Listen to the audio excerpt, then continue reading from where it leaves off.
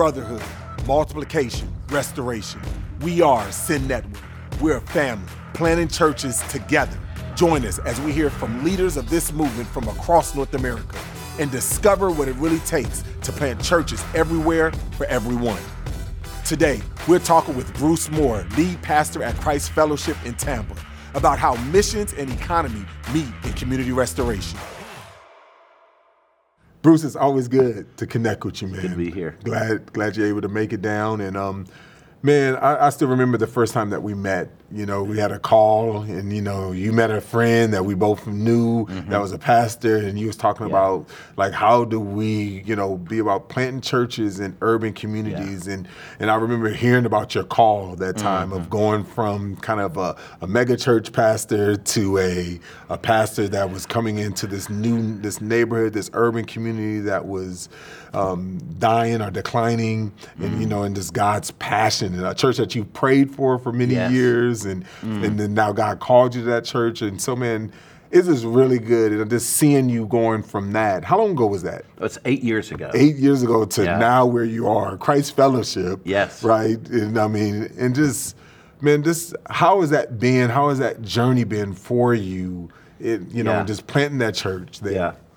Well, one thing I'd just say is thank you, because none of us do this by ourselves. And without really the Sin Network and connections with friends like you and other guys that you and I know and have been around, it's been such an encouragement to have brothers in the Lord and pastors that have encouraged me and given me advice and counsel. And I mean, we probably have talked at 2 o'clock in the morning, and we've talked at 4 in the morning. So, that's been one of the amazing things. And I think, in anything, you start with some presuppositions about what ministry is going to be, and then you get a real understanding. You start seeing through the eyes of God in a greater way, and you start seeing a more holistic understanding of the problems than just one thing, and then God starts revealing to you some of the solutions too. And I love what you're saying, because when I even think about, the reality of what I'm doing now, vice president of Sin Network, lead pastor of Blueprint Church, and really wanting to make sure that I would always remain a practitioner, that I'm going to remain a lead pastor, but also talking about kind of leading the Sin Network. But this idea of, there's a statement that we've been talking about in Champion, we are Sin Network. This idea of giving Sin Network a soul. A lot of times when people thought about Sin Network, they thought about assessment, coaching, training, care, which we do excellent. I think we do the best, as good as anyone. But a lot of times when I think about Sin Network, we didn't think about Bruce and Christ, what you guys are doing in Tampa, or Vance Pittman or James Roberson, and just like the churches. And so we've been gathering together as, an advisory board of trying to champion this idea of we are Sin Network. How has that been for you to put kind of names and pastors and leaders to link them in that way? Well, through the text thread that we kind of all share together, it seems like several times a day somebody's encouraging you, somebody's connecting with you. Martin. Martin. Yeah. Martin Vargas, pastor, incredible. Real in church. Hollywood, real church. And James always spouting off some wisdom or some little ditty or something and making us laugh.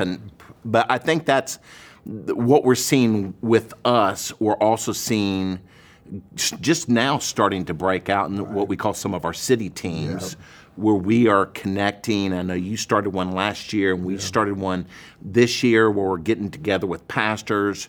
We're encouraging each other. We're challenging each other.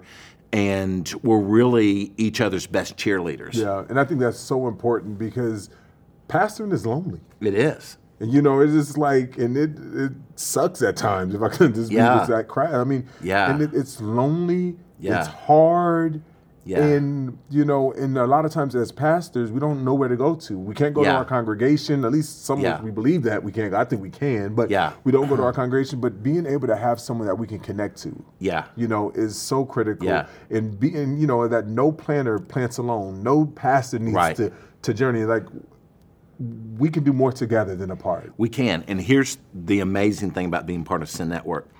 Unlike other networks I've been connected with from time to time, guys here are pretty real. Yeah. And so when all hell's breaking loose in your church or in your life, there are guys that can say, you know what, I can relate. This is what happened to me. Whereas in some situations, some pastors are pretty guarded.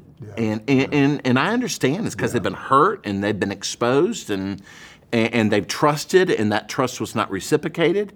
And so one of the things I love about the family of Sin Network is being able to share your hurts and your pains and your opportunities, and people celebrating with you or crying with you. And one of the things I love, there's so many things to celebrate about what you've done. I mean, we talked about a little bit about your story and how you got to plant the church, but there's so many things that you are doing, have done, and are doing currently, around this kind of a holistic understanding of disciple making. That's something that we have an affinity to. It's just about making disciples holistically. Yeah. And specifically when it comes to kind of the idea of economic restoration. Yes. Talk about kind of your journey in that, of when it became important to you. Sure. How do you undergird it biblically, and then also kind of what you've been doing.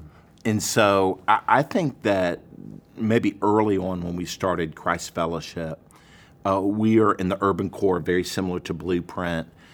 Christ Fellowship currently is about 30% Black. We're about 30% Anglo, and we're about 30% Latino. Yeah. And so we're very mixed congregationally. And one of the things that God started speaking to us about is, I think maybe we had a very limited understanding of discipleship. Yeah. And we didn't have more of a holistic understanding. In 1 Corinthians 5:18, where Paul talks about that God's given us this ministry of reconciliation, and the whole aspect that God is wanting to redeem every part of our lives. And then I think in Genesis 1, something that really hit me early on was, Dhati, that we saw that work was before the fall. Yeah, that's good. And so therefore it was created by God for his worship, and then it was redeemed after the fall. Mm-hmm. And so God did not do it as a punishment for us, but he did it as part of his redemptive work. And so we just started seeing, the church, most churches, our church, had much to say on Sunday morning. We didn't have much to say or much influence on where people live, work, and play. Yeah. And is that something that you, like, as you was planting this church, that came upon, or is that something? Yeah, I would say in the first 2 years, I noticed that we were really good at 45 minutes at Starbucks. Yeah. In fact, we were the best. Mm-hmm. We were really good at that, but or on Sunday morning, but we did not have much influence in the areas where people spent most of their time. Yeah. And so rarely, God just started convicting me. Do you hear a message on the theology of work, or the theology of urban planning, or the theology of job creation? Yeah. And so God started convicting me that we were missing out on influencing where people spend the majority of their time, and in the spheres where they spend the majority of their time. So how do you not make it about those things? Because a lot of people are like, well, if we do that, then what about the gospel? Right. What about saving souls? Yeah. What about like that? Yeah. And we can lose all of that. What do you say to them? Well, I would say that when we return worship to work, or worship into play, or worship into where we live, then we see the redemption and restoration work of God. Yeah. And so rarely do you ever have somebody say, oh man, I had a great day of worship at work. Mm-hmm. Or we had a great, on a basketball team, and we had a great time of worship because we disconnected. Sacred and secular. It very much so. And most churches tend to continue into that direction. So one thing we saw in our city, in our area, we saw either because of people's past failures, they were economically challenged, and also because, to me, in an urban core, the system tends to be rigged against minorities, and it tends to be rigged against people that are already living in poverty. And so there was no way for them to get out. I mean, just for instance, because the church had never spoken about urban planning, when we tried to move into our neighborhood, there was no comps in our neighborhood, which means the mortgage company said, we can't give you a mortgage. They said the only way we can give you a mortgage for $150,000 is if you have $150,000 in your bank. And so Heather and I had been saving, and so we got a mortgage for $150,000. And it came to my mind, the only other people that are buying homes in our neighborhood are guys that are buying homes to rent out to other people, to make people, to turn them into even greater need of that person and into greater poverty. And so we just started saying, how can we speak into the lives of people about their work and about their skills in order to see them as God sees them, as people made in the image of God, and God redeeming them back into his full purpose and plan for their lives. Right. And that's where we started saying, what would God do if he was going to start new jobs in this area? Yeah. So practically in the church, how did you guys begin to do that? Like, what are some ways that you begin to do that? Because, I mean, at your church, there's all the way rich, poor, young, old, very diverse. You talked about the diversity of the church already. Like, when you got so many different starting points, how did you wrap your arms around that to begin to provide programs? I think the first thing you do is you say, God, what do we have in our hands? And so we had some dirt, and we had a rundown kitchen that the previous church, when they stopped and gave us the property, we started Christ Fellowship, they had a kitchen. And so there was a couple, we had won to Christ. They'd made commitments to Christ. He was a chef and a trained chef. And so we started talking to them about the possibility of them starting a catering business and hiring other people. Okay. And so then they started in the kitchen there, and they started hiring people in our church.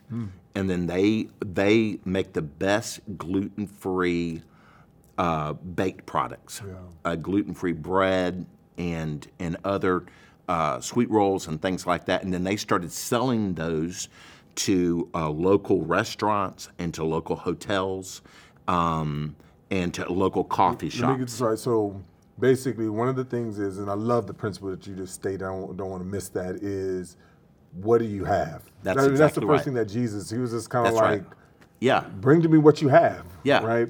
I mean, you look at that. I mean, Christ, when he was healing the blind man, he took spit and he took dirt, and he could have just said, you're healed. Right. But I think he took dirt and spit because I think he was giving us a principle there.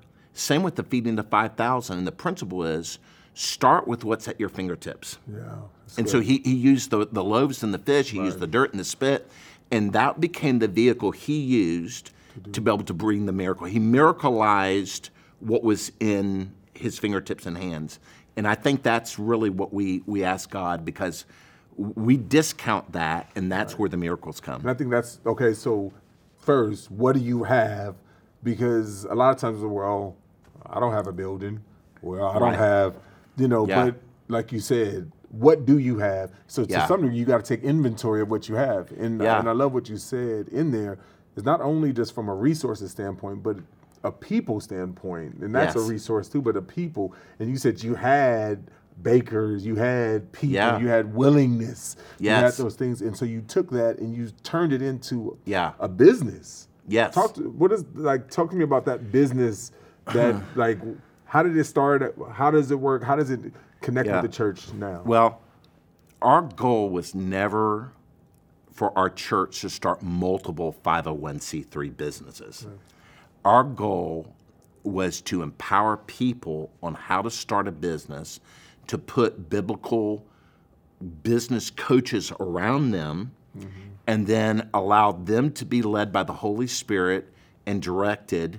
And as long as we could help give them something or help them in some area to further them along, and as long as they were committed to employing people locally, then we would get behind them. So And so we call it gaming the system. gaming the system. Okay. Yes. What does that mean? Gaming the That system. means is that when they started off as a Clementine baked good company, we didn't charge them rent, Okay. we didn't charge them electric, and we didn't charge them for gas. Okay.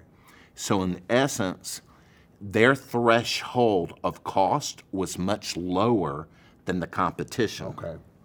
And then we crowdsourced to their benefit. So their competition, in essence, has to make a name for themselves. We make a name with the hundreds of people that go to Christ Fellowship. So we said, hey, we got this baked goods company, let's support them. So we're crowdsourced. So immediately they had people wanting to purchase their products. And how does that relationship between you and Clementine work? The church and Clementine. We allow them to use the property and they tithe. Okay. So it becomes a win-win situation. It does. It's a win-win. And not only do they tithe, but the people that they many times employ, Right, and if they're that's part what of I our do. church, they tithe. So what they you- give above the tithe. Yeah. And then here's the big deal. They become a testimony into that sphere to restaurants, to coffee shops. Hey, how'd y'all start? love it. We started at Christ Fellowship. And- Tell me about that. You can't believe. Let me tell you the story. Yes. I've never heard of a church doing that. And so it allows the glory of God to be displayed through the person of Jesus Christ in every area of our lives. That's good. So what I'm hearing is a win-win-win-win like Oh, yeah. situation. Like Yeah. on one end, the church wins because it brings in income. Yes. It empowers members of the church that Yes. are entrepreneurs and may have the means to start. That's right. It employs more of the kind of the marginalized Yeah. members of your church by That's giving right. them jobs. That's right. You know, and then it also becomes a witness of Huge witness. multiplication Yes. as you're getting into the business world. That's exactly right. Into different things. And so what I hear that is all of our values. You have kind of family brotherhood. Yes. You have multiplication. Yes. You know, through the witness that is Yes. going out, and you have holistic restoration. Yes. That's taking place. And in this model, and it all started off with just you looking at what do I have? That's right. What are the resources that God has Yeah. already given you? Yeah. So what are you longing for? What do you like? What is your heart aching to see both at Christ Fellowship and then Yeah. ultimately just church planners around Yeah. the world? Well, I really desire to see God's glory displayed in miraculous ways wherever we live, work, and play. I really want to see other churches embrace and say, God, how can we make a big deal about you where I'm working? How can I use my work and for you to get the glory in the middle of it? Yeah. And so one thing we've challenged everybody to do is start praying for people that you work with. Start praying for people your kids play with. Start praying for your neighbors. And then we ask a question, what opportunity can I give somebody else that God has given me? Yeah. And in those two areas, we start praying. God starts speaking to people about sometimes job creation. Sometimes it's how can I serve my neighbors, or how can I serve my kids' little league. but in essence, it's all about preparation for the gospel relationships. Yeah. What I love about what you're saying is that it's structured, but it's not a program. That's it's right. organic. It's intentional, but Yeah. it's fluid. Yes. You know, and really what I love is the idea is that you're trusting the power of the Holy Spirit. Yeah. You're empowering them and saying, Yeah. God has given us enough of the resources, Sure. the things, regardless of where you are, to Yeah. get involved where you can both belong and matter Yeah. in helping to establish the kingdom of God. Exactly. You know, and so just seeing that taking place, I mean, if more churches would just take on that mindset Yes. and just say, what do I have? And Lord, use what I Yeah. have, and then be praying for opportunities Yeah. and empowering their members to do that. Man, I think we would see a movement take place. I mean, just one other thing is Dhati, Heather and I had a garage, and we had our car in there and had a bunch of junk in there. And so we just said, God, how could we repurpose this garage for your glory? And so we got the idea about refinishing mid-century modern furniture. Well, I'd never refinished a piece of furniture in my entire life. Yeah.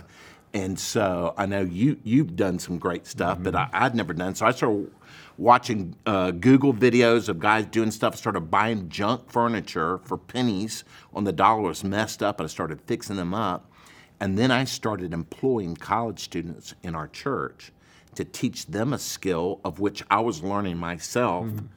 And then I would pay them like $15 an hour to let them practice on these pieces and then to be able to sell the pieces. Yeah. And so we've had many college students. This has done wonders for their education fund and helped them. But again, it goes out to people say, where do you work? They go, I work for Classic Modern. Oh, really? Tell me about that. Well, it's my It's the pastor in my cycle. garage, Yeah. and it's a That's awesome. further display of the glory What of I God. love about you is you're not do as I say, it's do as I do. Yeah. And you're willing to be a model and example for that, man. I really want that. appreciate it, Thank Bruce. you, Thank man. you for Thanks for sharing. coming. And Yeah. this is awesome. It's great.